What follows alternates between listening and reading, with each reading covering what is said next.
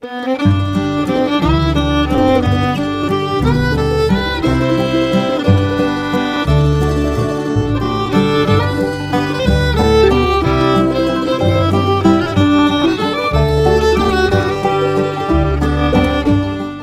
of the Tuesday morning to you, Oregon. I'm Finn J.D. John, FJ at offbeatoregon.com, and this is the Daily Offbeat Oregon podcast.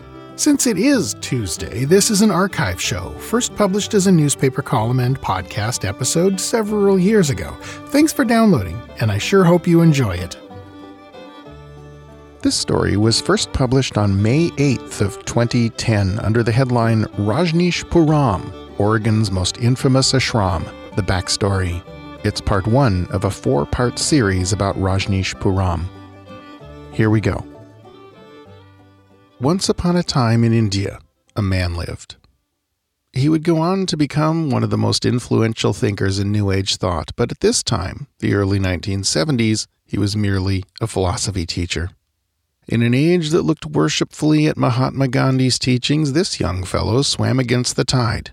He felt Gandhi and the socialists in general glorified poverty too much. How, he wondered, was India to rise above its grinding, dehumanizing poverty without capitalism, without a striving for physical things?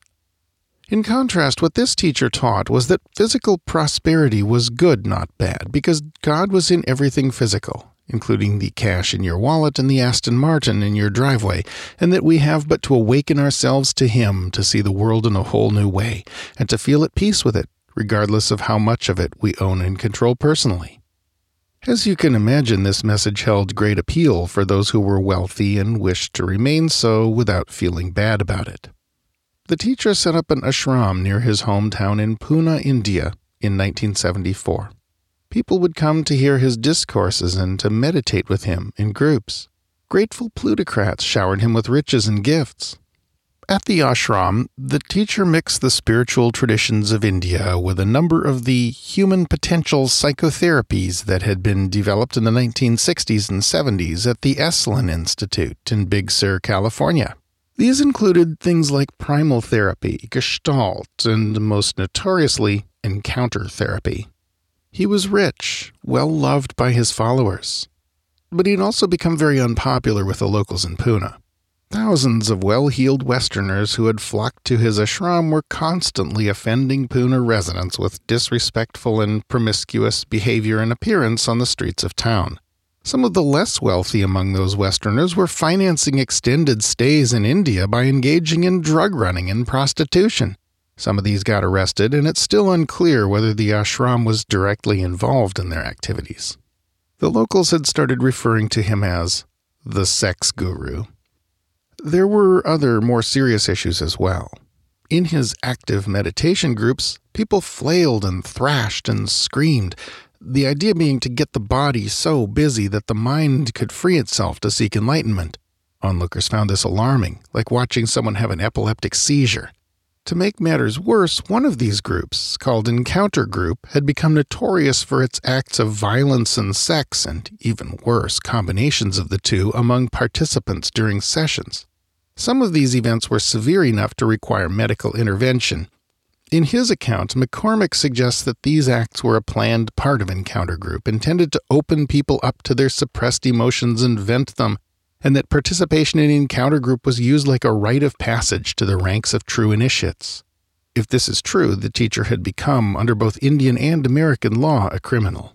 It is worth noting, though, that McCormick's account makes no secret of his point of view, which is very hostile to this sect. This may also have led to the Indian government's decision in 1974 to yank his tax-exempt status and send him a bill for the equivalent in Indian currency of several $1 million in back taxes. By now, though, tax troubles were the least of the teacher's worries. His health was failing. His allergies were worsening. He'd developed diabetes. He needed to move somewhere dry anyway. Why not skip the country and keep his tax money? He just needed to find a place with wide open spaces and a tradition of leaving one's neighbors alone. Central Oregon looked perfect. By this time, 1981, he had abandoned his old name, Chandra Mohan Jain, and taken on the name Bhagwan Sri Rajneesh. Bhagwan is Sanskrit for, more or less, Blessed One, Shri, roughly equivalent to Mr., and Rajneesh is a nickname of sorts that he had acquired in childhood, meaning moon. A group of his disciples found the perfect place for him, a bargain at just $6 million.